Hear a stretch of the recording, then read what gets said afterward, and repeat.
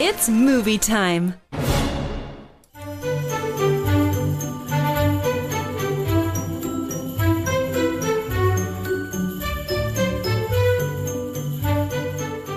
Welcome back, everybody. Merry Christmas, Happy Holidays, whatever you celebrate, whatever you don't celebrate. Welcome back. It's the Movie Time Podcast from your Popzari pals over at popzara.com. This is Managing Editor Nathan Evans, back once again to spread holiday cheer.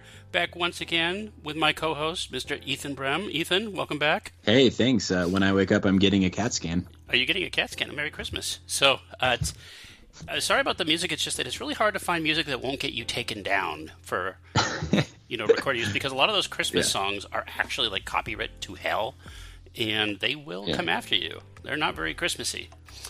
But no, it's we do this once in a while. It's we do a Halloween themed thing, but you know what's funny? We could just as easily do a Christmas theme, and the movies would be exactly the same, because there's so many horror films based around Christmas. And it's crazy. Yeah. It's actually nuts. Ladies and gentlemen, Ethan got to pick the films this year. So if you love them, you can just adulate him. You can send him all the huzzas. And if you hate, you can send him all the coal and all the stinky presents.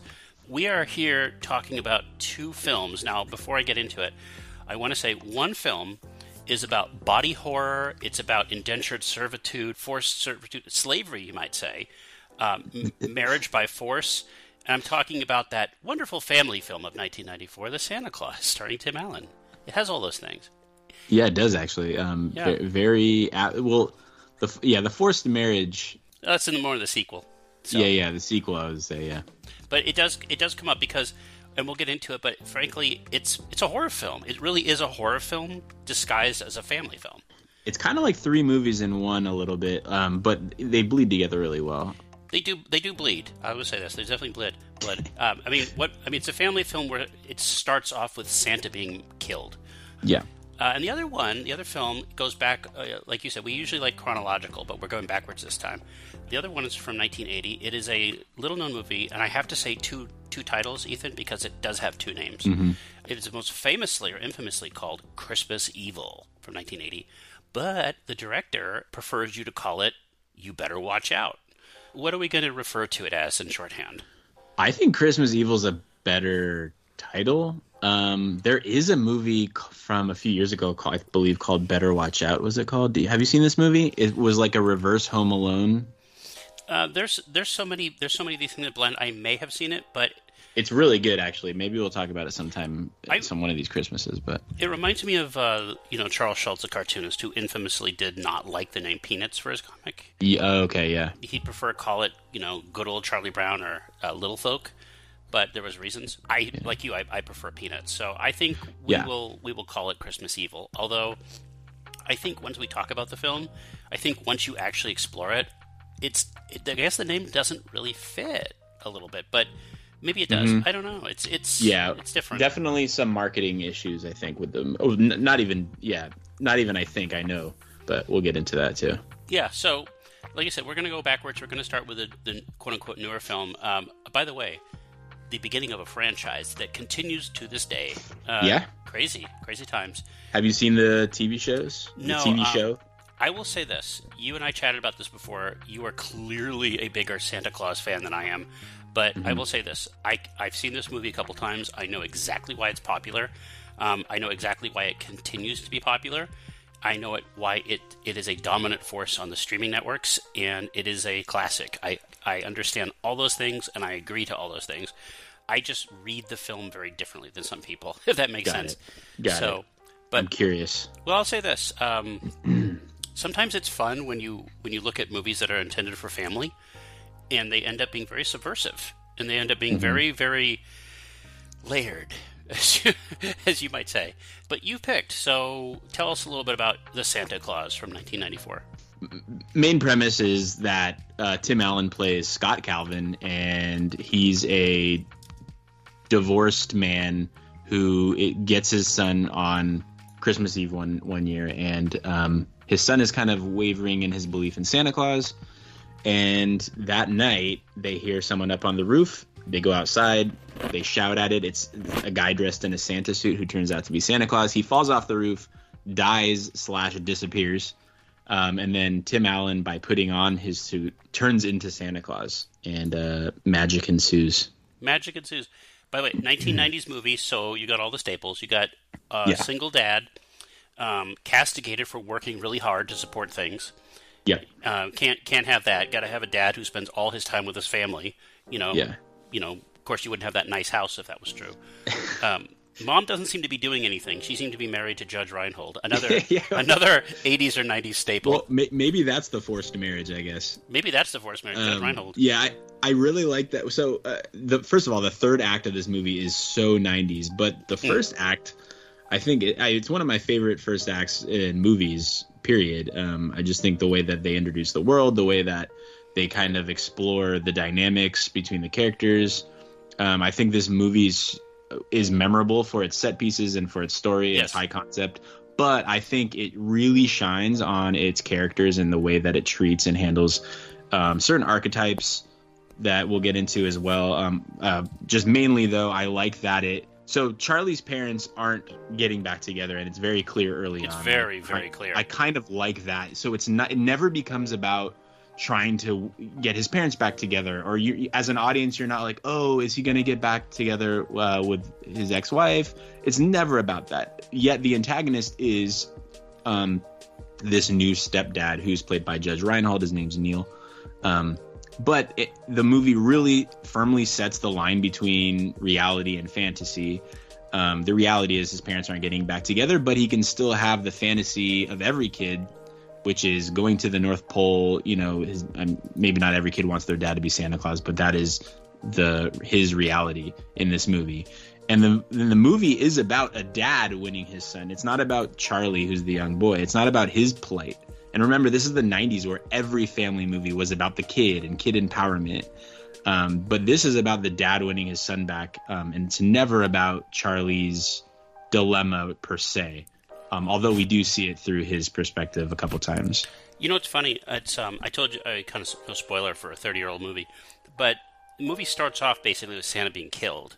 And what's funny is that you could take this film and almost at every single beat for beat for beat, if you just tweaked it just a little bit, it would be a horror film.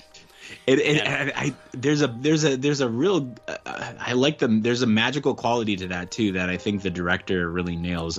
John Pasquin. He's not really known for a lot of other things, but I think he really nails this like air of mystery throughout the movie, especially in that first act where you're like, what is happening? And the music really helps too. I think the score is one of my favorites. You know, you mentioned the cinematography, and this movie is quite beautiful in a way that I don't think the sequels achieved, and I don't think because I think unfortunately you have like the beginnings of CG, and you have some very, very bad CG, and it's only made more noticeable by the fact that there's so many practical effects in the film, and the practical effects aren't great either, but the movie does look good. I'll say this: this is something that both this and Christmas Evil have in common, is that they're very pretty to look at, and you don't really expect that from an early 90s Disney film. Yeah, there's almost this warm glow that just happens throughout the entire movie, like Rockwellian at times a little bit, especially when he's going into the different houses delivering presents. And the camera, the DP's name is Walt Lloyd, and he's surprisingly not really well known for a lot of things, because I think his work here is really, really good. The movement of the camera is really well done, and almost, especially like in the North Pole sequence, every mid shot, even if it's not obvious, like the camera's just kind of moving or pushing or doing these different things, just exploring without drawing attention to the exploratory nature of the camera. And I think was really brilliant, honestly. By the way, you mentioned the director, Joe Paskin or whatever. His career is basically working with Tim Allen. Like that's pretty much Joe Somebody, I think, was his other big kind of one. Jungle to Jungle, Home Improvement. He did Home Improvement stuff, and that new sitcom that was really popular, Last Man Standing. So, so his career is adjacent to Tim Allen. And the editor, Larry Bach, was the editor on Bill and Ted's Excellent Adventure, actually. Was he? Yeah. You know, we talked about this in the other episode about what I call high concept, low budget. This is a movie that I think you're starting to see high concept become high budget. And I think you have to be very careful on it because, for example, like the scenes when Santa gets squished into the chimneys and everything. Again, 1994, right? But you start to see that CG is going to replace ingenuity in a way. Like, how do we make the effects work? How do we do this? We can't have practical, so let's just do CG. Let's do camera work. And I love CG. I do too. I love it. But you know me pretty well now. I also love practical effects, and I want to see how do we make this work practically. And there's some pretty shoddy CG. I don't think it ruins the movie in any way, shape, or form. I think it dates it a little bit, but not as much as it could have. Yeah, it's not Spawn. So like the reindeer, obviously. The reindeer's animatronics, I think. Yeah, I think that so. Worked, I think. I do think they become CG though, or they become more CG. Yeah, when they're flying, especially. But like you said, it dates it, but it doesn't spoil anything. I don't think. People say dating like it's a bad thing. I don't think so. When you watch an '80s horror movie, you want it to have that kind of datedness. Exactly. Like to me, there's nothing more repulsive than a movie trying to date itself. Oh yeah. Like for example, like how many times have you seen movies today that take place in the 80s, but you could tell the person doesn't know what the 80s was? It's sort of like a space alien trying to figure out like Christmas carols. It's like, oh look, here's what the 80s was: scrunchies, big cell phones, the same 20 songs. Like the 1980s. For music has become like the Vietnam films of the 80s, where it's just Clearwater Clearance Revival. It's just the same like 5 songs on a loop over and over, so you're in the 70s or the 60s. That's what the 80s has become. It's the same thing over and over again. It's just no thank you. No. That's not what the 80s was. Yeah, like those kind of jukebox soundtracks were cute with like The Big Chill or what's another one that had like American Graffiti, I guess. Little deeper cuts, I guess. But yeah. But nowadays, man, you can't get by on that stuff. The music supervision is way too sophisticated, I think, now. People want stuff. We're in the post-Dawson's Creek era. I think people want things that they've never heard before.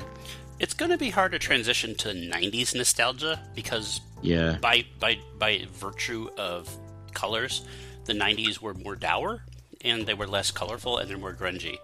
And no one really wants to return to grunge. I think people they want effervescent, which I think which is why you had 50s nostalgia so prevalent, and I think you had 80s nostalgia.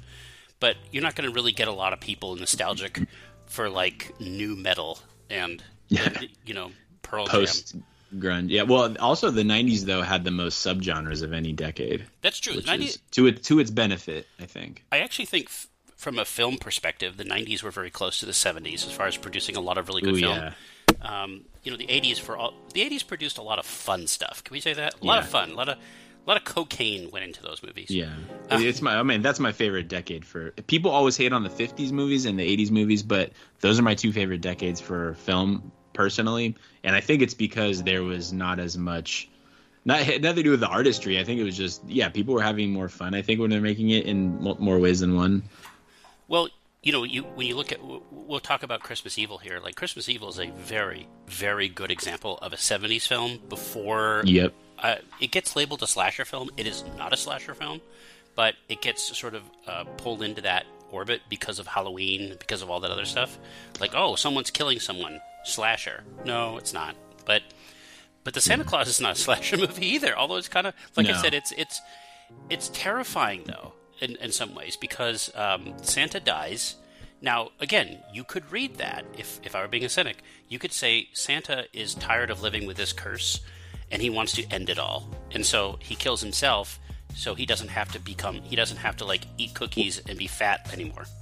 Well, and again, this is what the director does. So I think he puts these little small details, almost Easter eggs in the movie, like that hint that this was planned. Like the elves are kind of watching over the town before Santa even dies. Like you see little elves in the background, just all around the town, and then kind of like his quote unquote guardian angels watching to make sure everything's going according to plan. So it's Shakespearean. They murdered Santa. They pushed him. Yeah, I mean, or he was, and that's the one thing in the TV show.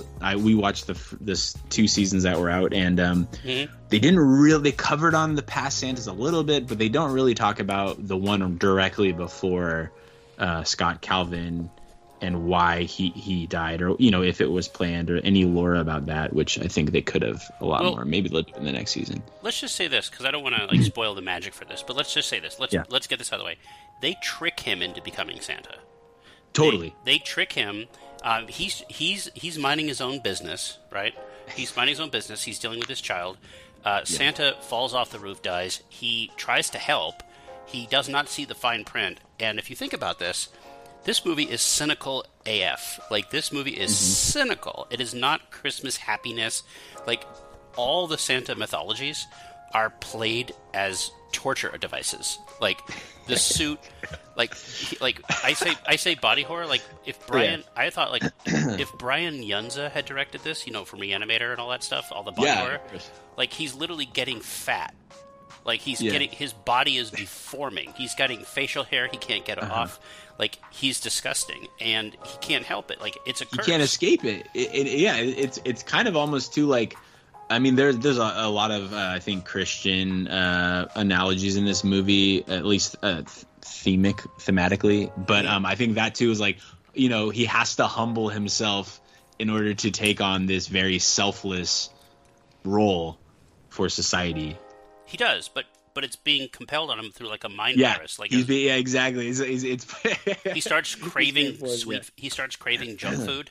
Like it changes his diet. Yeah. Like Santa's a virus. It's a virus. It's almost like a pagan ritual. Like, you put on the suit, therefore you become infected. Yeah. And the fine print is so, like, that would get tossed out of court so fast, by the way, if this were like a realistic movie. They'd be like, you can't put something microscopically on a contract. Like, what is this? What are you, Willy Wonka? No, but and then you have Bernard the Elf, who is basically like, let's just be honest here. Let's just say this by the great. I love the child actor, by the way, David Krumholtz. Yeah. Oh my gosh, he's so good. He was 15 or 16 when this movie was made. By the way. By the way, he was. I remember. Incredible. I liked him when he was in Addams Family Values. As member of the summer camp. Yeah, that's right. Yeah. And I'll say this, a little offensive, but he is the most coded Jewish elf I have ever seen. Yeah, it's awesome. He's the head elf, and he's Jewish. He's clearly Jewish, and he's frazzled. Yeah. He is that Jew who's working, who has to manage every Christmas party, despite the fact he is Jewish. And so he has to organize, because he's the one who can come in Christmas Day. Like, he's the one who shows up and does the work. He probably fell victim to a contract trickery as well. Exactly. It's a curse. They're all there. Yeah. They're all there.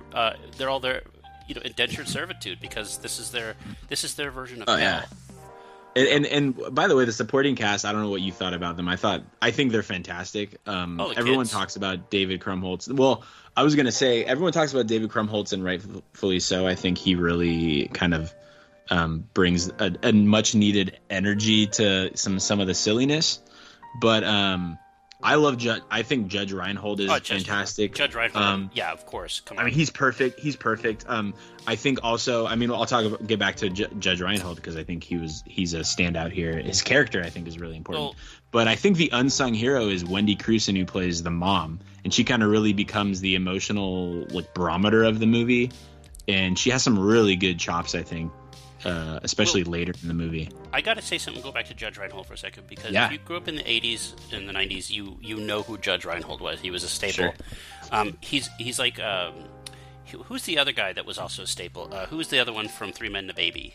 Goodness gracious, Ted Danson, Gutenberg, Steve Gutenberg. Steve Gutenberg. Yeah. And a lot of these guys, let's be honest, they were coded as like neurotic, like waspy, like both like postmodern Jewish entertainers, like a Seinfeld. Can I say that?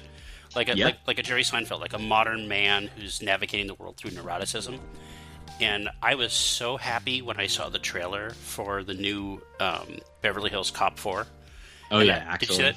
And he's a lot fatter, but Judge Reinhold is back. He's in the movie as his returning character. So That's awesome. He's not exactly busy. So, but well, they didn't include him or Wendy Crewson in the Santa Claus either of the seasons, and they brought back a lot of the old cast. Some really cool. I think I know what even Charlie. I think I know why they did that, because that would age the original film. Because you can get away with Tim Allen being older because he's with a beard, and the kids, of course, are older. But if you don't want the parents, because they would look older. Well, they put Bernard in it, and he looked really old, and he's supposed to be an elf, so I don't know. Yeah, but what's he doing, right? He's Yeah, exactly. But no, but like I said though, it is something. It's like an ageist thing, I think, a little bit. Maybe, yeah. But you know what? Maybe they'll come back. I mean, the show is very popular. By the way, the show is very popular. It's one of the top rated things on Disney Plus. Yeah. So we'll see. And first season was better, but the second season wasn't bad. It had some cool details to it. Eric Stone Street was really good in it, actually. By the way, not to be confused with the other Santa Claus series. I think it's on Netflix. The one with Kurt Russell. Oh, the Chronicles, Christmas Chronicles, the Santa Chronicles. Santa Chronicles. Yeah. Yeah, I haven't seen those actually. I saw the first one. I think did Christopher Columbus direct it? I forget, but maybe actually, yeah. Like the concept of Kurt Russell as Santa is pretty cool, and it's as funny as you think it is. Like it is a good idea. And what's his face? Who's his wife in real life? His partner. Goldie Hawn. Goldie Hawn. She plays Mrs. Claus, so that's kind of fun. Oh, cool. Yeah, but the movie itself is. It's trying to be the Santa Claus. It's trying to be that like sarcastic, quippy Santa that used to be a human, that kind of thing, and it just doesn't work. Yeah. It doesn't work as well. So because I think this movie, like I said, I think this movie's coded as a horror film played off as satire, but it also has a pathology that I don't think is people talk about. Like it's not whimsical. It's terrifying. Yeah. Like it's got it will bite. It's like a kitten. It's cute, it's cuddly, but it will bite you. Yeah, where the second and third movies are a little too happy-go-lucky, I think. This one kind of, and like I said, this one draws the line between reality and fantasy. Whereas like you have, like as silly as the third act is in some ways, like you also have this stuff with the cops, and like they're arresting him, they're putting him under the light, and like there's some kind of horror conventions in there as well. And going back to, I do want to talk about Tim Allen's change over the course of the movie. I think, like, I like that he does start off as a cynic, and even he's like, one of the first houses he goes to, he's kind of like yelling at the girl, and then he comes back later and he's very sweet with her, and like, it just shows that bookend of how he's changed over the course of the movie, albeit forcibly. But even at the beginning, there are some nuggets that suggest that maybe he does wish he were a dreamer still, like Charlie. And when Charlie seems like he's becoming jaded, like Neil, Scott Calvin gets bothered by that, and it kind of requires a mental breakdown in order for him to transform and recalibrate. They were saying that this movie was intended for Bill Murray, and like it was coded for Bill Murray, and I think you can kind of see how, like, maybe a harder edge actor and a harder edge performance may have made that transition more jarring, because again, Tim Allen is mad when Neil says Santa's not real. Like, he's upset. Like, he does have that magical quality at the very beginning. So he doesn't really have that far to go. He works at a toy factory. He's not mean. He's not cruel. He's not Bill Murray and Scrooged. Exactly. Like he got this job originally maybe because he was a little bit more wide-eyed, and then he became hardened with the divorce and all this stuff that's happened to him. And there's a lot written in the subtext that does not get clearly stated, which is a good thing. And I don't think movies do that. I think movies do that too much now, where they tell you everything. Obviously, we've talked about that, but yeah, exactly. But again, my only issue with that, and again, going back, is that the transition from Scott Calvin to Santa Claus is not as big a journey as maybe the movie thinks it is. And I think again, I'm not saying the movie would have been better with Bill Murray. It would have been a very different Bill Murray. But just imagine like we could have a whole podcast, like we could have 12 episodes just talking about like awesome Santas in films. Yeah.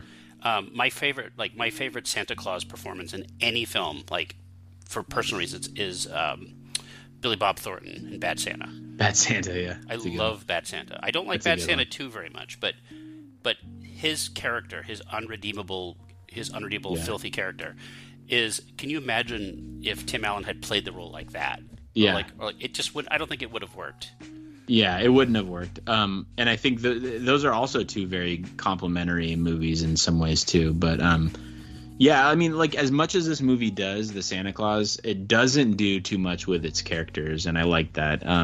Neil, for instance, doesn't have some sappy revelation at the end. He still stays true to his character. Like, he's still, you know, even after he's seeing all this stuff, he's like, oh my goodness, it's Santa Claus. But then he's still like, what am I doing? What am I doing? Like, he kind of snaps back out of it, even in that climax, which I really like too. You know what's funny though? How many movies about Santa Claus, again, I want to say post 80s, but I think it goes back to Miracle on 34th Street, where they are blatant that this is not a religious holiday, that this is a commercialized holiday. Like think about it. Miracle on 34th Street, they're literally in a courtroom. Macy's. You know what I mean? About whether or not he's mentally unwell, right? Yeah, I got you. Yeah. And so, like, the idea that, I don't know if you'd call it cynicism at this point. It's almost like a trial by fire. Like, literally, like a gauntlet. Like his child is, like, a child psychiatrist has to come in. He gets his parental rights revoked because he thinks he's being dangerous. But let me ask you a question. So this world posits that Santa's real. And but I want to be clear. This is not, it's magic, but it's also, like, literally a factory. Like, there's a factory. They have technological innovations. They have gadgets. They have infrared lights. They have jetpacks. Like, this is high-tech stuff. So if no one believes in Santa, so how do the parents explain how the gifts get there? That's the fallacy in every Christmas movie that has the same thing. Yeah, every single time it's like, okay, well, how do you explain this? Like, how are they just are confused why the random gifts are showing up? Yeah, that's always kind of the plot hole in every one of these types of movies, but you just kind of accept it as part of the genre, I guess. I think so, and I think there are some movies where Santa's real. Okay, we're cool with it. You know, we're okay with it. And exactly, yeah, like Elf, I guess, kind of does that. Maybe not. I think I'm trying to think of a movie that does that really well. I'll be honest with you. I think Elf is a better version of this movie, and I'm not the biggest I don't fan agree, of Elf. But I like Elf. No, I mean, I'm not the biggest fan of Elf either. But I think what Elf does, I think Elf straddles that idea of whimsy with surrealism. Like, you have James Caan but James Caan's the heavy in that movie. He's the dad who's the cynic. Yeah. And he plays it like James Caan plays it. You know, he's James Caan. And Will Ferrell is whimsical and everything. He's completely whimsical, never loses his edge. But I understand why people like that movie. I'm not the biggest fan of Elf either, but I do think I understand why people like Elf quite a bit. Yeah. I like Elf. I think it lives and dies by Will Ferrell and James Caan, though. I think whereas the Santa Claus, I think the cast is knockout, and I also think the filmmaking is brilliant in a lot of ways. Well, and layered, like, you got the score, the editing, the cinematography, the direction, the production, the set design. Well, the concept. I think the concept, and the writing's really good. Tons of really good quotes. Whereas I think in Elf, if you don't have Will Ferrell in that movie, people are not talking about it. Exactly. Day, yeah. And again, I think the exact same thing about Bill Murray and Scrooge. Like, if you don't have Bill Murray in the film, you don't have a film. Exactly, yeah. And so they're not really a Christmassy movie. They're not really a Santa movie. It's a character movie, and it's a vehicle. Exactly. Yeah. Like that's why people think Die Hard is a Christmas movie. You know, not necessarily because of the themes, but because of the concept.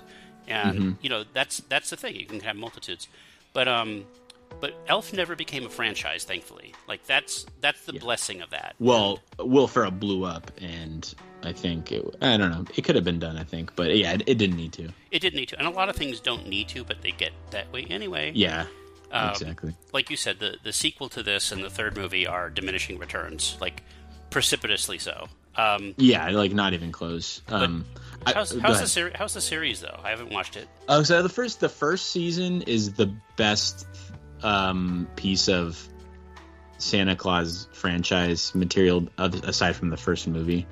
I think the first movie is the best, and then the first season of the show, and then I'd probably say Santa Claus 2, and then the second season of the show, and then Santa Claus 3 is pretty bad. But even with Martin Short, it's not good. It's so silly. It's like wacky. That's the thing. It's like you go from RoboCop 1 to RoboCop 3. Yeah, it's the exact same comparison, I think. Yeah. You lose it. But I want to say something about Tim Allen real quick, because, like I said, this movie works primarily because you believe Tim Allen, I think. Yeah. And I think you like Tim Allen. Now, Tim Allen's so interesting because this is right when Home Improvement was getting started. And by the time the second movie rolls around, Home Improvement had ended. And so let's talk about Tim Allen real quick. So Tim Allen's very successful. This is right before Toy Story came out, the original Toy Story, before he became Tim Allen, Yeah. Tim Allen's one of those guys. I used to watch his stand-up back when he was a lot naughtier than he is now, and he was a lot of fun. He's not blue collar comedy tour. He's not Jeff Foxworthy by any Larry means. the Cable Guy. Yeah. Exactly. He avoided that crap. But what's funny is that Tim Allen's very specific politics, because he's political. He's not overtly political in his real life, but he is political. And in Hollywood, and forgive me for saying this, you can skip this if you don't want to hear this, but in Hollywood, there does seem to be a litmus test like that we require from actors now, where if you don't think and act and vote the way we want, then we're not going to promote you like we used to. And you see this, and Tim Allen's one of those people. And you saw this happen with his show in the last 10 years, Last Man Standing, a show that was very successful, it was very popular, but networks tried to kill it for no other reason other than politics. But it kept getting ratings, and so they kept it alive. But the fact is that Tim Allen survived all this. He's in a very small group. I don't want to say conservative, but of conservative-leaning older white men that don't kowtow to that are still beloved. I would say Clint Eastwood is one of those. Kelsey Grammer. Very small. Like John Voight. John Voight. Yes, John Voight. You can get away with this stuff because people like you. They still like you. Yeah. And on the flip side, you have someone like Adam Sandler, who I think shares a lot of those politics, but never talks about it. Like, no, he's entertaining. Or Vince Vaughn's the same way. Like Vince Vaughn, I don't think really talks at all about his politics, but he's, I think he's libertarian or something. Yeah, exactly. Yeah. And the funny thing is though, so you get two dynamics. You get, well, you're not going to be popular with the critics. You're not going to be, you're not going to be fawned over, but the audiences still like you, and that's what's really important. And to his credit, I don't think you can look at Tim Allen and see him injecting like any type of political message in the Santa Claus. So no, he doesn't. I think what's great about it is that it's apolitical. Like it's not about that. It's about totally just telling trying to tell a good story for families. I think I'm talking about the new series, and because that's. In the 90s, people weren't injecting any politics in their kids' movies, but not really. It'd be funny if they did, though. I can't even imagine. Like, what would the topics would be insane compared to now. Well, there is one funny scene in the second movie. It's kind of, I think it's overt because I do think this franchise has bite. I do think if you were looking for it, there is sarcasm. There's like it's not mean spirited, but it's what's the word I'm looking for? It's not transgressive, but it's something. So there's a scene when the robotic Santa takes over and he starts dressing like a dictator. Yeah. And there's a scene when he's literally enslaving the elves that are coded as children. And if you watch this scene, it's like 2 minutes long. Every single elf is black and brown. Oh, really? Yeah. And I was like, I see what they're doing here. I absolutely see. It's indentured child labor. And that's literally what's happening. He's literally a dictator enslaving elves. So that's funny. I got to see the second one again. It's been a while since I've seen the second movie. You're not missing much. I remember liking the robot aspect of it. I think it was funny, but It has ideas. Like I said, all three of these movies, like even the third movie, which is not very good, like it has ideas. It just doesn't know what to do with them. That's the problem. Yeah. I did want to talk about Judge Reinhold's character real quick again. And his sweater. You have to say Judge Reinhold and his sweater. And his Cosby sweaters. Yes. Yeah. So I think the movie, like I was mentioning earlier, the characters I think are really what separates this movie from a lot of other family entertainment from the 90s, especially. It does a really good job handling the antagonists and showing things from their perspective, but not judging them for it necessarily. After all, like the transformation is just as important for them as like how they're affected by Scott's transformation is just as important to them as it is to Charlie and to Tim Allen's character. Can I ask you a question though? Is there does this movie have an antagonist? Well, I was going to say the antagonist is Judge Reinhold. I think he kind of represents cynicism of society and kind of. But he's not a bad guy, though. He's just skepticism. No, he is, and that's what I was going to say too. Like, he is unlikable, but he is not. Like, it gets tricky when you get into, okay, he's trying to control Charlie in a way that, and he's trying to supplant Scott as the father figure, and I think he's trying to remove Scott from Charlie's life and is using this as an opportunity to do so, whereas I think he was trying to do that already but just had no leverage. Whereas now that he's, quote unquote delusional, he's like, okay, great, I can use this and try to win Charlie myself and be his father. We don't know what happened. Again, there's subtext. Maybe he can't have his own kids. Like, who knows? Well, don't they have a child in the second movie? Where's the little girl come from? Oh yeah, maybe they do. That's right, they do. Yeah. But I love movies that have unique protagonist antagonist situations, and this is definitely one of them. And I think Neil is the antagonist, and I think he's not overly smarmy or mustache twirling. We all know this guy. We can imagine what it would be like to have him as our adversary, as somebody who we can't stand yet we have to live with. And I love that that is the antagonist in this movie, is somebody like him, somebody who just is always contrarian and saying, but are you sure? But this, and it's annoying as all can be, but it is relatable, and I like that he is the antagonist in this movie. Well, he's also not wrong. Like that's the thing. And that's the thing too, right? Yeah. Well, like when he has a conversation with Charlie, and he's like, Charlie, that's not real. He's like, have you ever seen such and such? And the kid's like, no. Yeah. Have you ever seen $1 million? How do you know? But I can prove that $1 million exists. You can't prove that magic exists, like Santa Magic. Yeah. But for the needs of the film, though, he has to be, like I said, he has to be the foil for magic. Yeah. Like he has to be that. And you can see how, if you put the situation in real life, you can see how everyone would be like him, and he would be and everyone would be like, wait, but that's not possible. Well, that can't happen until I see it. It doesn't exist, and that's where the movie, compared to something like we talked about Santa Claus the movie from 1985. We talked about that a couple years ago. Yes. Whereas we talked about how that movie totally divorces itself from the religious implications of Christmas, or the religious ties of Christmas, whereas this, I think, has the Christianity kind of as it undergirds the movie. I think where as a Christian myself, I connect to the faith-based themes about how the relentless faith of someone else can help change your faith and have an impact on it without having to be preachy about it. Whereas he just lived by actions. He lived as Santa Claus, and he wore it on his sleeve, but Scott Calvin never straight up said, you got to believe me, I'm Santa Claus. It was the boy who said it. Well, so I like that aspect of it too. Well, how about this? What if Judge Reinhold would have had Judge Reinhold put on the suit and became Santa Claus? Now that would have been a cool, I don't know what you'd call it, an alternate. I know I have a version of that film that actually exists. Bruce Almighty with Jim Carrey, remember? Oh, that's a good one. Yeah. And he got the power of God.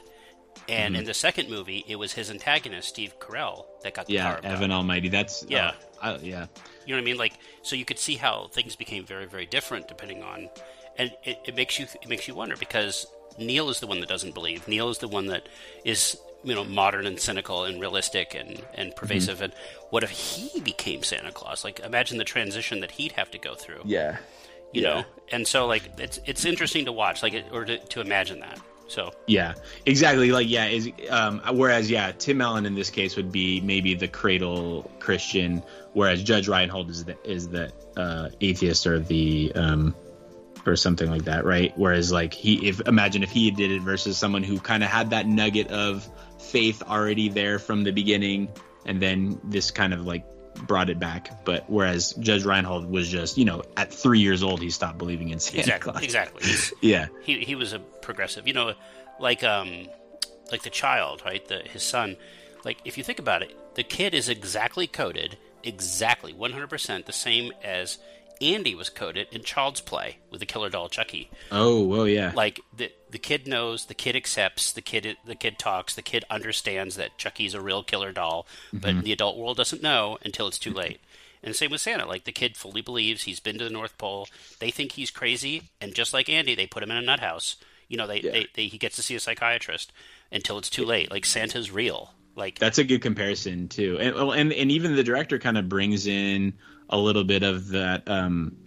He almost has you questioning if Scott is delusional with the pajamas when he wakes up the next morning, but then he bumps his head on the ladder, so it's like, wait, did he imagine that? And then you have the two Judys, the waitress and then the elf Judy, and you're like, wait, so is he just connecting things? And I mean, it quickly clears things up, but it does. There's a movie from Hitchcock I always go back to called The Lady Vanished, and he does that in the movie where you start off being like, wait, is she making stuff up? And then you kind of start seeing that she's actually telling the truth. But yeah, I like that it was kind of a little more ambiguous at the beginning. It's interesting. It gives the movie some depth that I don't think it otherwise could have had. Yeah. And because let's put it this way, I know you're a big fan of 90s children's movies too, and so am I up to 10. But some of them become nauseating, like Chloe and Twee and Dunstan checks in, like anything with a monkey or a dog that plays basketball. This kid's in Dunstan checks in. I know. He survived that gauntlet. Like, you know what? I saw Macaulay Culkin the other day receive like a Walk of Fame on Hollywood and everything, and like he's married and happy. Like that kid survived child stardom. Like he survived. He didn't thrive. He survived it. And the biggest child star of all time, right? You know what's funny? Now he does YouTube videos on like Red Letter Media. So yeah, it's crazy. True. Yeah, and he seems happier than ever. So there you go. But there you go. Yep, he could still go back to. He resisted the Home Alone thing. Like they tried to make a new Home Alone, he resisted it. So and they killed that franchise. So that's funny. The Santa Claus, like Chucky, by the way, Chucky is the only slasher franchise from the 80s that still exists today and is popular. Is it? Like, even the Halloween stuff died away. The Santa Claus... Well, now it's in the hands of its original writer. It's thriving. You know what's funny? Small world, John Waters is going to be on the show. Like, oh, really? Okay. We're going to mention John Waters here in a few minutes, but the Santa Claus is the only children's franchise from the 90s that still exists and is popular today. So there's a lot of similarities between Child's Play and... very true. Yeah, and both are Christmas films. So if you think about it, they're kind of... That's true. It is a good... Child's Play is a Christmas movie. It's all about more gifts. Christmas movie than Die Hard. I hate to say it, but I will say this, though. Child's Play 2, I think, is the best of the bunch. So if we're being clear, it's the most ambitious. I've only seen the first one. Really? They get funny. They do the Freddy Krueger thing. They start off terrifying and they become hilarious. And so, and then of course there was a bad remake before they righted the ship. Like they tried to reboot Child's Play as a AI doll with Mark Hamill. It did not. Oh, no. It did not work. So now the original's great though. I think the concept is great, and I think the movies got better. I think they got funnier. Yeah, maybe not better, but they just became out and out comedies. And Chucky's a great character. I mean, he's a lot of fun.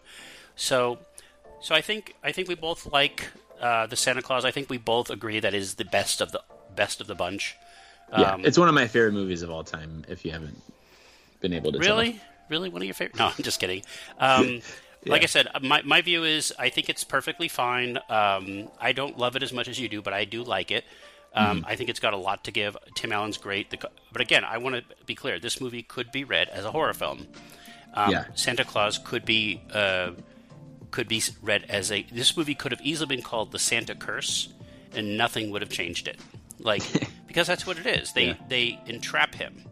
They body horror him. They transform his body and his mind into living in this. And if you think that's great, if you love Christmas presents and North Poles and stuff, then you are in heaven. But if you don't, you are in hell. Like this could be seen as hell, like the afterlife. Yeah, and Peter Boyle's there. Peter Boyle, by the way, returns as a different character in the second film. Did you know that? Wait, he's like the Father Time. Father Time, like that? yeah. He's Father Time. Right. He's the boss. He's the boss in the first one. Yep. Yeah. Good old Peter Boyle. Yep. Yeah. It's always nice seeing him. Like he's more than just like the Frankenstein monster from Young No, Frankenstein. he's great. Yeah, he's great. He can do a lot of stuff. Have you seen Joe? I saw Joe. By the way, he could do a lot of stuff. He's no longer with Yeah, us. he could do a lot of stuff. Yeah. You know what's really funny though? This movie, like I said, directed by this guy John Pasquin. He would go off to do another similar theme movie. He would. Did he do? Let me make sure I got the right guy here. Give me 1 second. I want to make sure I got the right guy. Yeah. Did he do? Or was that this? Was that the guy who did the sequel? No, I think it was. It might have been the sequel. Okay, I think he did. Which movie? The Tooth Fairy. Oh, the Dwayne Johnson one. Yeah, I'm surprised they didn't tie them in because the Tooth Fairy isn't the Tooth Fairy in the second movie. Well, he's for sure in. Yeah, I think he is one of the people in the second movie. Yeah. Yeah. They could have had a shared universe. But no. But no. There's another good movie too called Rise of the Guardians. Have you seen this movie? Oh yeah, Rise of the Guardians. Yeah. Yeah, it's animated. That's a really good one. It kind of does that whole lore with the different leaders of the holidays and stuff. That's a good movie actually. If anyone out there hasn't seen it, recommend that. I think it was 2011, maybe 12. You know what's funny? I actually had a conversation about that movie on this podcast years ago with goodness gracious, I don't know if it was recorded or not, but do you remember that animated film short Hair Love by Matt Cherry? Yeah. And we actually talked with him on this a couple of years back. Oh, cool. Yeah, I think this is before he became successful. I want to say we had something to do with it, but when he was trying to get funding for it, and he was really cool. And we mentioned Rise of the Guardians because the Rise of the Guardians, a lot of people don't know this, was directed by an African American director. Oh, okay. And, yeah, first time ever, a big budget CG spectacle, and wow. But it wasn't. They didn't make a big deal about it, right? Oh, he co-directed Into the Spider-Verse too. Isn't that crazy? Yeah. Wow, I did not realize that was. Well, you can see the similarities if you. I mean, it was a few years apart, but that's Peter Ramsey, by the way. Yeah, there's a definite kineticism to Rise of the Guardians. It's kind of almost like video gamey a little bit. Isn't that crazy? Yeah, that's crazy. I don't. That is cool. I don't like being one of the people to say, "Oh, the first this." But when you're talking about inclusion, the fact is, you just like the movie because it's good. You don't need to understand. And that's exactly as it should be. That's as it should be. Yeah. But no, I was I was a big fan of that. But I understand why to someone like Matt Cherry that would mean a lot to him because there's not a lot of people from his community that do that kind of thing. Sure. And so that's celebrate the talent, people. It comes from all colors and all flavors. Yeah. So. But I will say this. So I think it's time to move on to our second film. Okay, and for the next film, this is a little different because, like we've mentioned before, it's got two names. So it's most famously known as Christmas Evil, but the director, Lewis Jackson, would rather you call it You Better Watch Out. But I think, unfortunately, we're going to go with the original title because it's easier to say. So Christmas Evil, 1980. Yeah, definitely, and it's more unique, I think, too. It's not like a part of a sentence. So, this is a film that I had never seen before, which is crazy. I love discovering something that apparently has a whole life that I was not aware of. It's like discovering a new tribe of Papua New Guinea natives. You had never seen a person before that. You don't know if they're going to be friendly or they're going to eat you. So, I think on this film wants to eat you, and that's what makes it intriguing to me. So, how would you synopsize Christmas Evil? So, Christmas Evil it's a hard one to really wrap your head around, I think. But essentially, it's a movie about a guy who is mentally ill, to say the least, and he actually thinks that he's Santa Claus. It even goes so far as to he tries to go through a chimney at one point. Can we say... it actually shares this in common with Santa Claus is that he actually does transform into Santa. Exactly. And it's a very good counterpoint, I think, to these two movies. And I was watching this movie a couple days before we talked, and I was like, oh wow, this would be a great one to pair with the Santa Claus. And you hit me up and were like, do you think of the movies? And I was like, let's do these two movies. Because when I was watching this movie for the first time, I was like, wow, this thing is really similar. Obviously different tones entirely. Maybe not entirely, but it's definitely got some similarities in it as far as, he believes he's Santa Claus, yet he's kind of a little more secretive about it at first, at least. Well, he can keep a secret. Yeah, and his delusion comes from trauma that happened when he was a child, where when his dad dressed up as Santa and did the whole delivery thing, and after he and his brother went to bed, he went downstairs for, I forget why, but he spotted his mom and his dad dressed as Santa having sex, basically, and it kind of just scarred him for life. He caught mommy kissing Santa Claus differently. Yeah. So, well, and it's interesting too because there is no real like people compare this movie to Taxi Driver and Maniac. I did too a little bit, like in both. Yeah. I didn't think of Maniac, like the original Maniac, not the remake. Yeah, the 1981 not the Joe Spinell one. Yeah. And the thing with those two movies is those two movies have kind of like the Madonna whore complex and the Freudian stuff and the twisted sexual perversions at their core, whereas this one is he repels it essentially. Like he is very against. He's all about preserving this innocence of childhood, where I think those other two movies are those Freudian things are buried and they come out in evil ways, whereas this one is the opposite. The character's opposite, and I think the comparisons are astute in both regards, but this is definitely a different movie. Well, thematically, I agree with you on everything. I was going to say I was listening to the director on his. By the way, if you get a very nice version of this film, which you can now, thankfully. Yeah. What was the name of the company? Vinegar what? Vinegar Syndrome. Vinegar Syndrome did a fantastic job restoring it. It looks gorgeous. It looks fantastic. Yeah. It's the only way you should really watch this film. Listen to the director has multiple commentaries, and the director, goodness gracious, we can't even talk right now. Louis Jackson doesn't have a lot of films. He's only got one other film to his credit. Writer director too, which is writer director. Yeah. The other movie the other movie he's credited with has a fantastic log line. I have to read it. Okay. It's basically softcore porn, and it's called The Transformation: A Sandwich of Nightmares. Oh, and the quote is, a sexual film odyssey of a young girl exploring her innermost fantasies in a sea of navels, thighs, and buttocks. A sea of navels, thighs, and buttocks. Exactly. Huh? Like, you don't even need to watch the film. It's right there. But this movie starts off, and you could see, like, I hate to say it, like, it's sexploitation a little bit, but it doesn't go that far. And I think when you think about it, the very first scene when he notices Santa, giving mommy her present, it's not a really sexual scene. It's sexualized. No. It's not sexual.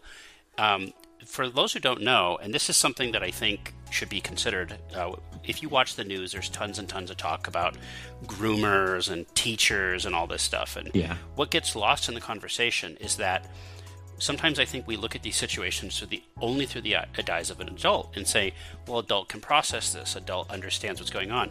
But real sexual abuse isn't necessarily physical. Sexual abuse is about betrayal.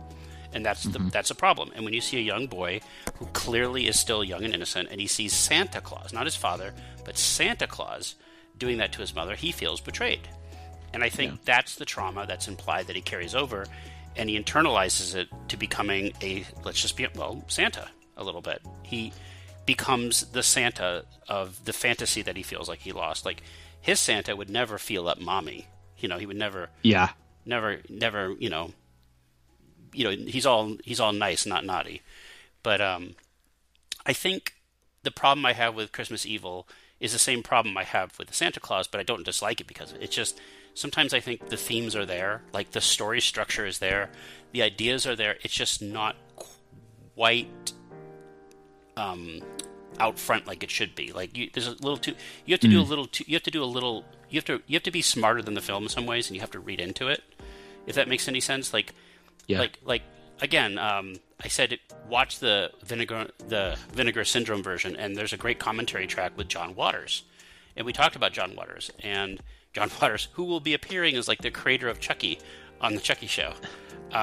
And you like John Waters, right? I think most people, we admire John Waters. I've never seen any of his movies, honestly. Not even Hairspray?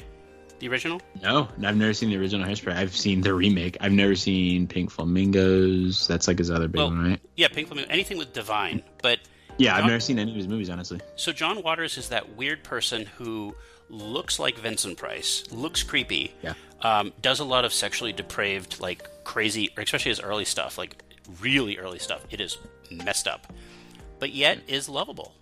Like it's what a weird combination of things to be, right? And and what's funny is that he analyzes this film. Like he makes a comment. He's like for Christmas is like Halloween for a drag queen. He's like it's your day. Go have fun. It's like if you're a crazed Santa wannabe killer, then Christmas is the one time you can let your freak flag fly. And I think you think that who's the main character? What's his name? Is it Harry? Harry. By the way, played by a great actor named Brandon McGart, right? And I got to admit, I spent half this movie thinking it was Clu Gallagher. Like I really thought it was Clu Gallagher. Oh man, I love Clu. Some similarities there, but I was funny. like, is that Clu Gallagher? I had to look it up because I don't like doing Wikipedia while I'm watching a film. Yeah, unless I've seen it. And sadly, no, it's not Clu Gallagher. By the way, Clu Gallagher played one of the great characters in Return of the Living Dead. And he just passed away like last year, didn't he? He just passed away, and he pops up in all kinds of really cool stuff if you research his stuff. I love Clu Gallagher, but no, Brandon McGart, he's pretty cool too. He's pretty good. Here's a fun fact: his daughter is famous, more famous than he is. His daughter is the singer Fiona Apple. Yeah, the most depressed singer since who's that one singer that everybody loves? All the Sarah McLachlan. No, she's the sad dog singer. Liz Phair. No, not Liz Phair. You mean kids nowadays? Yeah, she did that song Video Games. Oh, Billie Eilish. Let me see. Give me a second. Is it Billie Eilish? Video game. No, when I tell you who this is, Lana Del Rey. Oh yeah. Her stuff's like boring. Yeah, it's boring, but it's really edgy to people. Yeah. It's sort of like how goth was edgy. Like trust me, when you're 13 years old, your edge is going to come with a blade. Trust me, edgy will come when you get to be an adult. But I guess, when you're 13, you need PG-13 edge. So yeah, there you go. But anyway, so that was my reading of it. That he witnessed a sexual betrayal and he internalized it, and that's how internalized he literally. It's like almost like a Santa virus that was implanted. Yeah. Well, and this movie does have some dark comedy elements, but the director or the writer-director Lewis Jackson really kind of meets the premise head on, and I think he approaches the material with a sort of gravitas, and he's pensive. He's pensive about Harry's psyche, and I think you could watch this a couple times and get something different every time, just a different analysis on the character. And in that way, it is kind of like a Taxi Driver, whereas Maniacs is not that deep. Maniac is pretty much just like it's exploitation. Yeah, it's exploitation for sure. But Taxi Driver is pretty deep. And I think those similarities are real. However, like in something like Taxi Driver, the line between the audience and the insane is blurred, and you're kind of intended to be conflicted by how much you relate to Travis Bickle. Whereas in Christmas Evil, I think the objectivity is managed differently, whereas the main character is less relatable, and thus we're given more evidence for his flaws. Whereas like Taxi Driver is more about empathy, here is more about sympathy type of thing. And I think Lewis Jackson does a superb job separating the subjectivity of Harry from the objectivity of the audience without compromising the two of them. Whereas we see why the naughty children are bad. We see why they're naughty. We see the households they come from. Whereas Harry doesn't see that, yet we still understand why Harry is too crazy to bring any of that analysis or observation to the kid's situation. Whereas like we're not meant to think, oh, why isn't Harry seeing that? Why isn't Harry understanding where the child's coming from? No, we understand that he's crazy and he can't see it. But as an audience, we see it. And I think that's really cool that the director does that. I think one of the great things about this film, and I want to be clear, I think this is a very good movie. Like, I actually think it's really good. Like, and I think this is where I said before I was conflicted on the title. I understand. This is not a slasher movie at all. No. This is not a slasher movie. It's not even really a horror movie. It's a horror movie the same way Taxi Driver's horror and maybe Psycho. Yeah. It's not trying to have fun with the gore. No, it's not. I don't think. And the gore is not even there really. Exactly. It's got a few scenes of gore. But I was going to say, everyone says Taxi Driver, but if you were to look at the movie Psycho, Alfred Hitchcock's Psycho, if Norman Bates were outside the hotel, then he would he would be Harry Styling, because think about this. There's a scene in Christmas Evil where he's looking in the mirror. Mirrors are a big part of this. And again, the director mentions this too. He compares it to a Truffaut film, I think, where he sees the mirrors, and every time you see him in the mirror, that's the real person. Like, that's the real psycho waiting to come out. And there's a scene when he's looking in the mirror and he's putting on the beard. He's trying it on, because you see this again. It's not really overt. He's creating his Santa suit throughout the film. He's creating it. He's making it. And there's a scene when he's putting on the beard and he's putting on the wig and he's looking at himself. And Ethan, that scene was copied in Joker. That's a good. Oh man, I didn't even think about when that. He's looking in the mirror and he's making faces. He's becoming the Joker through the mirror. And I guarantee you, and we all know that Joker is basically a version of Taxi Driver. They've said it. Yeah. It's basically two Martin Scorsese movies. It's it's Taxi Driver and The Comedian, right? And rolled into one. And I think a lot of people have seen this film, and they've seen that sort of dichotomy. The mirrors it's not... Christmas Evil is not the first movie to make a mirror, but it's overt. The transformation that he's coming from Harry to Santa is done through mirror reflections, and it happens over time. The movie takes its time, and it's been criticized for this because it's not slashery. It's like 50 minutes before the first person's killed. Oh yeah, that's what I was gonna say. It's like almost an hour. Yeah, but it's actually, that's its benefit. That's what makes it a better film. That and the fact that it looks gorgeous. Can I just say this? This movie is this might be the best looking slasher movie, the best looking of its type since Martin Scorsese. Like, if you told me Scorsese did this, I believe you. Well, and not only that, it has some of the best Christmas set design that you'll ever see. Yeah, it's real. It looks real because these are real. These are real streets. Again, he talked about the cinematographer. His name is Ricardo Aronovich. He says he's French, but I think he might be Belgian. Did you ever see this movie that came out, I think, in 1993 called Nobody's Fool? No. With Paul Newman? Oh, no. I think I can picture the cover. 1994, I'm sorry. Yeah, the cover is iconic, right? If you watch that movie and you look at the way they do snow and slush in streets, you can feel the snow. You live in California, so you wouldn't know anything about this. To you, it's like gold. Like, you've never seen snow before. But snow is this white powdery stuff that falls from the sky, and when you collect when you collect it, it becomes very annoying. And so, but you get the mix of salt and slush and granite and dirt, and it becomes this grimy stuff. And what's interesting, if you watch Christmas Evil, it uses fake snow, but you could see their breath, and you could see the designs outside. This movie feels cold. It feels cold. And it's palatable. It's not a fake soundstage film, and that's real. Like, you feel like the characters are actually outside. They're actually walking around. It's natural lighting in a lot of places. It looks real, and it gives it a very disturbing aesthetic that's missing from a lot. And I actually was drawing comparisons when I watched it to, I don't know if you've ever seen, I think it was 1931 film M.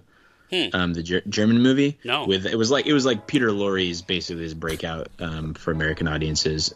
It's basically Peter Lorre plays a child killer, and essentially the movie turns into trying to track this guy down and find him and kill him or whatever, because the organized crime is suffering because now the cops are all over the place, so they're trying to find him. Fritz Lang, was it 1931? 1931, yeah. And it kind of changed the way it affected cinema in a lot of different ways. But there's the scene when in Christmas Evil where the townspeople are kind of running through the town chasing him with, I think they have torches. Oh, I want to talk about that. In 1980, they have torches in like this European style streetscape. It's super reminiscent of M. In the similar things happening in the, people are at the end of the movie of M. He's finally confronted with this mob of people, and it's so reminiscent of that in Christmas Evil. I thought it was, and I'm guessing it was a conscious decision, but I thought it was pretty cool. It was a really cool modern, quote unquote, modern take on that. Again, the director, Lewis, he talks about, like, there's certain scenes that are there to unnerve you, to distort reality from disreality.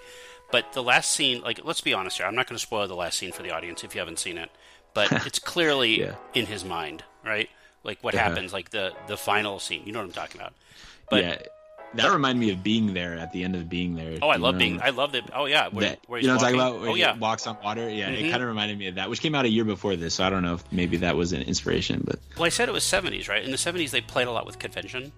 And, again, Scorsese would often introduce like certain framing elements in his films with his editor. I forget her name. Sure, yeah. What's her name? She edits all his movies. I know. I can't remember her name either. Yeah, it's like it's intentional misdirection, so you question everything. Yeah, exactly. You're like, wait a second, did I miss something here? Yeah, exactly. Like it's really good. I love it. Like at the end of the movie, it's like you said, at the end of the movie when he's confronted, he's running through the city streets, and the mob literally has torches. Like, where did they come from? And they're lighting the torches. In 1980, they have torches. Yeah, it doesn't even make any sense. Yeah, exactly. And they're chasing him and everything. It's like, where the hell did those torches come from? Like a good old mob. But it makes you question what's going on. It makes you question the reality of things. And I think so good. And I think with a movie when you have, again, it's like Taxi Driver. Like Travis Bickle is not the good guy; he's the bad guy. Oh goodness gracious! I just said his name. Sorry, I keep saying Harry Styling, aka Santa. He's not the good guy; he's the bad guy. Yeah, he's bad. The villain protagonist. He's villain protagonist, and he's not very sympathetic either.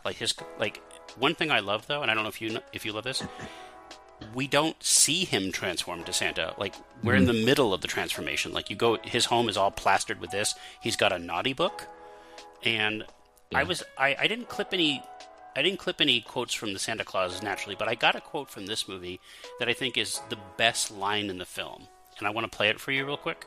So let me go ahead, and it's only 30 seconds. So you'll remember this. So here's the clip: 3, 2, 1, and go. But now I want you to remember to stay good boys and girls. Respect your mothers and fathers, and do what they tell you. Obey your teachers, and learn a whole lot. Now, if you do this, I'll make sure you get good presents from me every year. But if you're bad boys and girls, your name goes in the bad boys and girls book. And I'll bring you something horrible. See, that's my favorite scene in the entire film. Yeah, that's a good one. And he doesn't, and that's the thing too. So he punishes the naughty adults, but he doesn't really punish the children. He just kind of brings we don't really see exactly. You know what I mean. So he is fixated on this preservation of innocence versus he does still handle the children and the adults differently. I think the movie is very brave because, again, like Santa Claus, if you adjusted to certain parameters, like when you see him looking, he's basically spying on the children, like looking in the rooms. He sees the one kid with the porno book. He sees the other do this and that. You hope and pray every moment it doesn't become something untoward. Exactly. Yeah, it's like, oh, please don't go there. Too. No, it doesn't. And that's exactly, and that's what he legitimately thinks he's Santa Claus. It's not, and that's what makes this movie so interesting. Another thing that makes this movie interesting has nothing to do with the movie, but everything to do with the perception of it. And I'm not 100% versed on everything, but I think we do need to say that, and I admit this too, is that when you were suggesting a horror film, I thought you were going to pick Silent Night, Deadly Night. And, you know what I mean? And I'm glad you didn't. Inferior movie, by the way. And there's a whole genre of these killer Santa slasher movies. Yeah. And I think a lot of it has to do with, I don't know if Bob Clark did the first one. You know what I'm talking about? Yeah, he did Black Christmas. He did Black Christmas, which has been remade 100 times. So that's something I want to talk about too. So this movie came out. First of all, it's obvious that the studio wanted to market this as a slasher. This is 1980. 1980, there was probably a slasher coming out every weekend in 1980. Look at the list of just horror movies that came out in 1980, and it's insane. And you had, a movie like this. You had, what was it? New Year's Evil. Even you had, and then the next 81, you had crazy, My Bloody Valentine. You just had these holiday specific, and it's all after Halloween, right? But Halloween takes after Black Christmas, which came out a couple years before.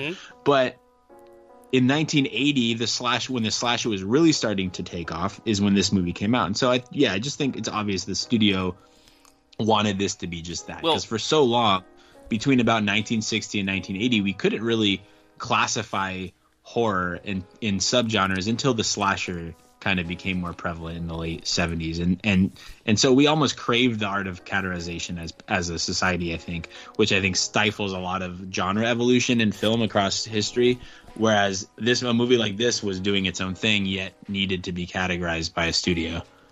Well, the problem is that it was actually benefited in some way, hurt by something that came after it, like Silent Night, Deadly Night. A lot of people don't know this, but there was a lot of controversy about this film. And I don't know why they settled on this one. Like you said, there was a whole bunch of these Christmas killer movies before, but for some reason, society this was the focused, biggest one, though. Like even Roger Ebert and Gene Siskel, they rallied against it. They said it was perverse and disgusting, and it's like. And what happened is this. Of course, that only made it more successful, but but that's when Christmas Evil sort of came back to life. Like I can't like go into the whole thing about it, but Wikipedia mentions it, but they only mention a little bit. In England and everything, they had the video nasties, right? And the video nasties were all these movies that were determined too naughty. And it's what a great name though, Video Nasty. It makes you want to see it more. It makes you want to watch it. Video Nasty, that sounds great.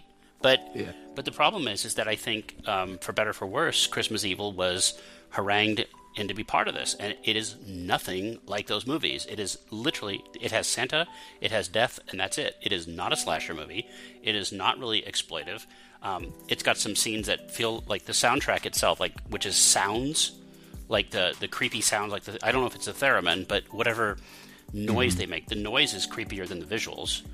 Like you hear the not like the Psycho sound, but it's like you're hearing the sounds of his madness take over his brain. Like the noise, like it almost feels like the madness needs to be assuaged to silence the noise, because it's very creepy. Yeah, I think this is technically Christmas Evil. I think is technically an independent film, whereas Silent Night, Deadly Night, I think, was distributed by like a pretty major studio. I want to say, who was it? It was TriStar. TriStar, yeah. I think that had to do with it. I think honestly, it just had to do with the fact that it was the release that it got. Whereas, Christmas Evil, I think went under the radar a lot because, Also, I think by 1984, people were like, okay, we can't make a better horror slasher movie. Nightmare on Elm Street just came out that year, which was pushing the envelope, and so we're coming out with this thing. Like, this is not 1981 anymore. Horror movies changed a lot in the 80s. What was funny is if you go back and look at it, like Silent Night, Deadly Night was actually like outgrossing Friday the 13th. I mean, Nightmare on Elm Street. It was going to be a big film. It was primed for this. It was mainstream slasher films. 'Cause let's be honest here. Look, I love old slasher movies, but they can be a little repetitive. Especially the low budget ones that are crap. But the good ones are good, though. The good ones are good, and the good ones are worth it. But what's funny is I was chatting with you before we recorded, is that Silent Night, Deadly Night became a franchise, but it became like a crazy crappy franchise of no quality, and I had actually introduced you to the sequel, the main thing. I have not seen the sequel. So let's say this, audience, Ethan, who counts The Santa Claus as one of his favorite films of all time, has never seen Silent Night, Deadly Night 2, but specifically, he has never seen the scene from Silent Night, Deadly Night 2. The only memorable scene in the film, because the movie's a mess, the movie is garbage. It basically reuses footage, but it's got a scene called Garbage Day, and you're part of the cult now. You've seen it, where this man. The Santa killer is wearing a what kind of sweater did you say? Cashmere? It was like a cable knit. Yep, and he's cable knit sweater. He's clearly in some sort of delusional stupor, and he walks around the neighborhood like the Terminator. He just starts blowing people away and chuckling to himself, like maniacal laugh. Yeah, he gives about 30 maniacal laughs in 2.5 minutes. And he gives the greatest performance of all time by saying "Garbage Day," and he blows the guy away. And it's funny though. It's unintentionally like Troll 2 level fun, but the movie itself is garbage, literally. And but Christmas Evil's not garbage. It's actually well made, and it's actually it looks good. It's well directed. I think the criticisms are actually pluses. I think the movie does take its time. I think it needs to. It's disturbing. I actually watched it a few times. I had to watch it like 3 times to really get into it. But yeah, and I love how movies now, like when they came out. I know nowadays it's not as big of an issue, but back then it was a thing. Oh, you can't categorize this movie; it's uncategorizable or whatever. Like people did not like movies that you couldn't put into a box. Whereas now I think we embrace these kinds of movies, like The Christmas Evils, or what's another one that's like a really good example of this? Just like movies that you're like, that's not a horror movie, it's not a drama, like what is it? Like I think we really like those movies now looking back, and I think that's a cool thing. Well, I think so. I mean, because it means you're paying attention. Like, yeah, and it means you don't care about genre. You're watching something because you want it to be good. Like you're not watching it because you need it to be a horror movie. But I think also the desire to be placed in categories can dilute the artistic creativity. Yeah, exactly.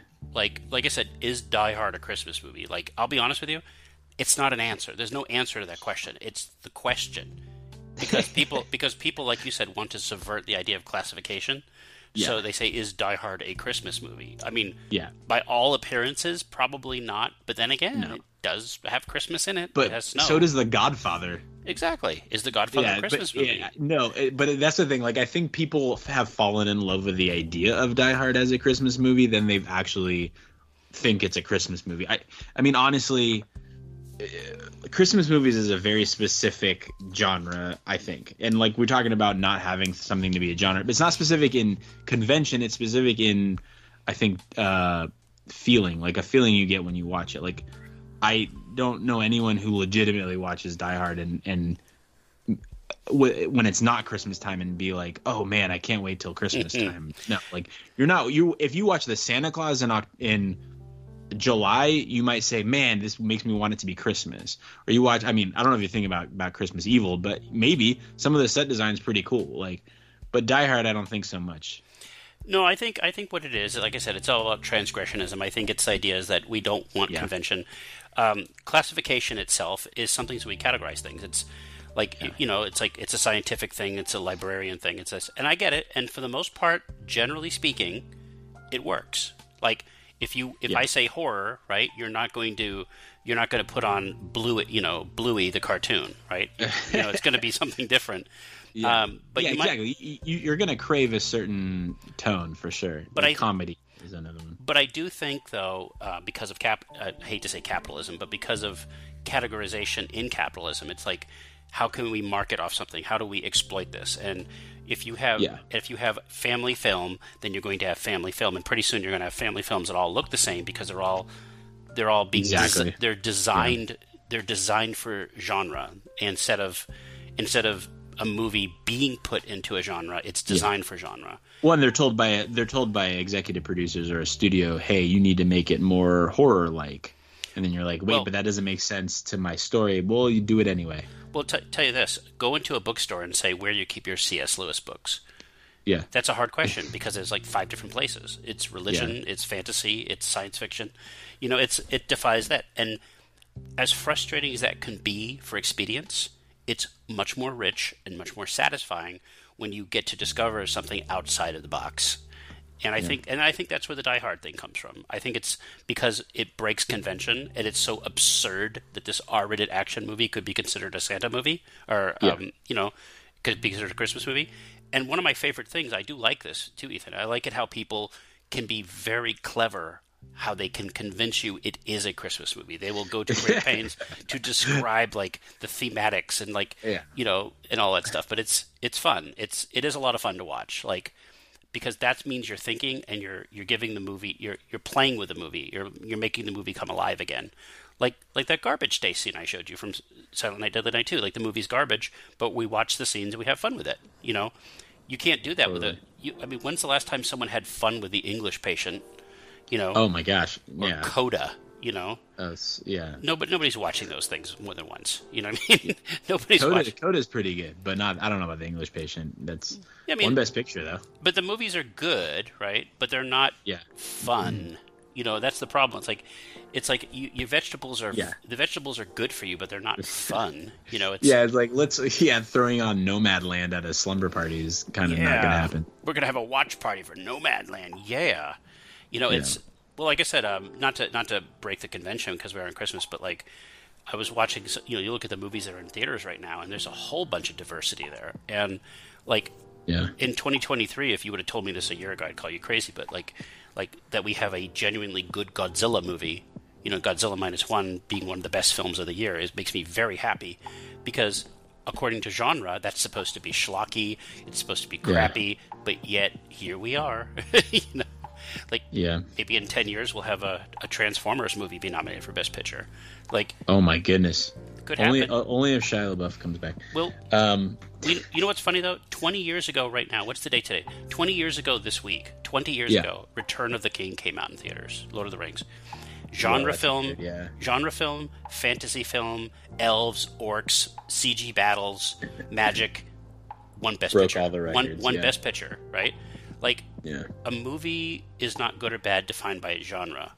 A genre is a classification tool. It is not a limit. Exactly. But if you overdo it, if you're that authoritarian about it, it becomes a crutch. It becomes a hindrance. So don't waste your time with that. Don't give it much stock. And someone else calls it something. Yeah, and yeah, that's not. I don't know what I was gonna say, but no, good points. What are your? Do you have a top 3 favorite Christmas movies? Kind of. I mean, I'm pretty easy on that one. I'm not a huge Christmas fan, so to speak. Yeah, I was gonna say Christmas is better in the movies, but Halloween is better in real life, I think. Yeah, of course. Well, Halloween's more fun. Halloween, you get to dress up. Like John Waters said, let your freak flag fly. But yeah, no, I think the greatest Christmas movie of all time, besides if you look at the greatest Christmas movies of all time that people consider the greatest, they all have something in common. You have I mentioned Miracle on 34th Street. I don't think it's the greatest Christmas movie. I think it's fine. Yeah. I think it's perfectly fine. But you have It's a Wonderful Life. Of course. Like a movie that starts off with a suicide attempt. And it only gets weirder from there. Like that movie is sick. Like people say, "Oh, it's so sweet, it's so fun." No, it's great because it's dark. It's super dark. Yeah. It's really dark, and I could see why it became beloved. Another one, Christmas Story, with Ralphie and the BB gun. Yeah, I'm not a big Christmas Story guy. But you understand, it has pathology in it in a way that it's mean. It's not mean spirited, but it's mean. It's got bite because that's what it is. We all understand what it's like to go through the wanting and the waving and being bullied. It's larger than Christmas itself. It's just Christmas is the climax of that. It's supposed to be if you're good, if you do all this, you'll get a reward. But instead, no, you're gonna shoot your eye out. So your parents were right. And something like Bad Santa, which I think Bad Santa to me exemplifies what Christmas really is. It's commercialization. It's not a Christian holiday anymore in our culture. I mean, it can be a Christian holiday. It can be, but it's not really. It starts in October.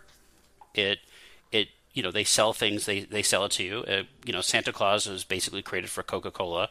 You have songs that are copyright. You're not allowed to play. They rush you in, they get you out, and it's about as magical as a bowel movement. It's not. Yeah. It's not fun, but I think it can be. But I don't know. Like I said, I like. It's not my. I'm going to be a hypocrite. It's not my favorite genre, but there are so many good Christmas movies. There are some good ones, yeah. What about you, besides the Santa Claus? Santa Claus is my all-time favorite. It's one of my top 5 ever. Aside from that, I really love Home Alone. I really love Arthur Christmas. Do you like the second Home Alone, too? Yeah, I like it. I haven't seen that one as much. I've seen the first one a ton. I haven't seen the second one as much. I've seen it. I watched it a lot when I was a kid, though. Arthur Christmas is one that the more I watch it, I see it a lot because my kids like it, but it is a really good movie. It's an Aardman. Aardman does it. I think it's their only true animation, non. Wait, hold on a second. Arthur Christmas is Aardman? Mm-hmm. It's their only non-stop motion movie, No, they did Flushed Away too. Oh, that was a. I thought that was. I don't know why I thought that was a stop motion. Yeah, it was. But anyway, the director of Flushed Away. I forget Pell something. I think he does the new Chicken Run. Okay, cool. Yeah, you're right. Arthur Yeah, Christmas you're is right. really good. Oh, I liked Arthur Christmas quite a bit. It's really good. It's just like the way it approaches I don't know. It draws the dichotomy between technology and analog really well. And just changing and evolving. And then probably I don't know, maybe Die Hard? Bad Santa. No. Die Hard. No, probably Bad Santa. Probably Bad Santa. Yeah, those are probably my Mount Rushmore, as the kids say. Well, I think if you think about it, Bad Santa, though, with Billy Bob Thornton, he actually goes through a much bigger journey than like Tim Allen or even our evil Santa guy. Like, he is a reprehensible, with broken Thurman man. Merman. He's broken. Yeah, he is a broken man. Like, literally, the movie opens with him pissing himself. Oh yeah, it's so good. And honestly, if in a better world, he would have been nominated for something for that movie. He was really good. The second one's okay. I didn't watch the second one. It's got Octavia Spencer in it as a prostitute. Okay. And this is after she won the Academy Award. Yeah. But what's funny? The guy who directed it was Terry Ziglish. Are you familiar with his work? No, I don't think so. Oh wait, what else did he do? He did the names. He did Crumb, the documentary. He did Ghost World, Art School Confidential. Oh, that's right, Ghost World. Yeah, that's right. That's what I was thinking of from him. But I was thinking of like if I can give you my recommendation for a new great Christmas movie. Mm-hmm. That's not exactly Christmas, but it is. So Crumb will let you read about Robert Crumb, one of the underground cartoonists, one of the greats. Yeah. And that will lead you to Harvey Pekar, a.k.a. American Splendor.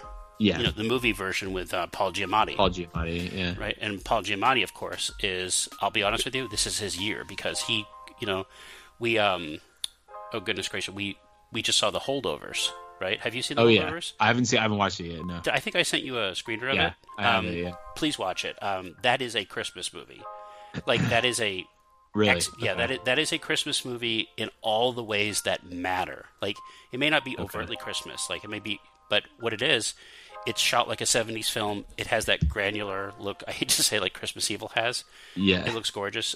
Paul Giamatti is spectacular. Like, I'll say it right here. He's going to win the Oscar for this movie. Like, really? Nice. This is it. This is his thing. Heck yeah. Yeah, that's cool. And when you see it, you'll understand. Is it as good as Sideways? I don't know. Maybe not as good a movie, but it's irrelevant to compare the two. But that's a new. It's not the same film. director, is it? Yeah, Alexander Payne. Oh, it's Alexander Payne. Mm-hmm. Oh my goodness! Yes, I did not even realize that. But, that's cool. But I'm up to the point where I see Paul Giamatti and I get happy because I know it's going to be a good performance. Like, yeah, he's that type of guy now for me. But this movie is Christmas in all the ways that we described. It's pathological. It's sometimes mean-spirited. It's a reflection that human beings are failed creatures, that we all have our problems. We all have our secrets. And I think the best Christmas movies say, you are a flawed human being, but I accept you. Like, I'm not judging you. Like, I'm not saying, like, it doesn't matter to me. It's like, that's just who you are because I'm just as messed up as you are. Yeah. And I think that's what makes a Christmas movie itself because, you accept people for what they are. And I think that is very, forgive me for saying this, the Christian thing to do. Yeah. Unless you're a serial killer, then I don't accept you. Or unless you want to kill people and slaughter, then I don't accept you. Like, I don't think I have to. But like Die Hard, Die Hard, he Hans Gruber accepts his fate. He's falling down the chimney, explosion, and everybody's happy. Yeah. That's what I'm saying. See, Die Hard is a Christmas movie. We just proved it conclusively. All right. Yeah. So okay, yeah. So, but I think any final thoughts about Christmas Evil? You know what? I don't think so, man. Again, I think this is one that you just have to watch. It's very specific with its tone and its just everything that it does. I think you just have to really see it to believe it. But it was hard to find for a while. Now it's readily available on DVD, obviously, and also I think it was either Hoopla or Canopy. I want to say I watched it on, but I would recommend that anybody watch it. Watch it very specific. This is a film that it might not seem like it. Watch it on a very good display, big enough. Not your phone. Don't watch it on your phone. Watch it on at least a 50-inch screen. Watch it in a nice format. If you can get it looks great. If you get it on Blu-ray, please get it on Blu-ray. Watch it and listen to the commentaries, because this movie is better than you might think it is. It's not a perfect film, but there's no such thing. And I genuinely love this movie now. I'm really happy you introduced me to it, because I didn't realize how much I missed this sort of film grain. Like, I just love it. It's like I had a feeling it's like you'd candy. be into it. Oh yeah. I watched it and I was like, I can't wait to tell Nathan about this, and I was like, I think I'm going to suggest it. So yeah, I'm glad we got to talk about it. So much better than Silent Night, Deadly Night. so much better. League's better. Not quite as good as Garbage Day, but there's no not quite that level. Yeah, there's no laughs a minute. No, there's no laugh a minute here. But and Santa Claus too. Like I said, I actually have a newfound respect for it. I will say this: the sequels are terrible. They're not good. Yeah. But the first one is good, and I recommend the Santa Claus. So it's on Disney Plus. You can watch the whole damn saga. You can watch the whole saga. Yep. You can. Yep. Can't watch Christmas Evil on Disney Plus. No. Not yet, though, because maybe Hulu is going to be merged with Disney Plus. Everything's going to be merged in 10 years. But no, they're actually it's going to be called like Disney Hulu Max Plus Flicks or something. It's called Disney We Give Up. We need money because we bet on the wrong horse. But no, they are merging Hulu and Disney Plus. Yeah. And those are not compatible worlds on a lot of things. So should be interesting. No, I like Disney Plus. It's kind of its own little vacuum, and we can watch a lot of the Disney stuff and the kids stuff, and we enjoy that. So I'm kind of wary about it combining with Hulu, honestly. I'll say this though, I actually genuinely, truly, in my heart, think that Netflix is a better Disney than Disney these days. Like, I think like they produce their level of crap, but like they seem to be promoting a lot more animation than Disney is. Like actual like diverse animation, like not just like the same schmuck. But that's not to say they're their great. TV shows are not great though.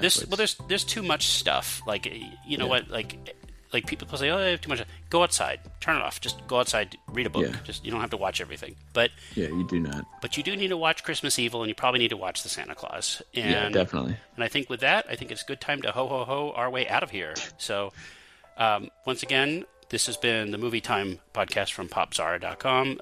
This is Nathan Evans, managing editor, and that other delightful voice you hear in the back has been my stalwart co-host, Ethan Brem. Ethan, thank you once again. Great choices. Thank you. Yeah, thanks. And for everybody, happy holidays. Have a safe, Merry Christmas. Whatever you celebrate, get lots of gifts. Be very careful, and we will see everybody next year. Bye-bye. Thanks for listening to the Pop Zara podcast. Remember to like, follow, share, and subscribe on your favorite podcast app or service.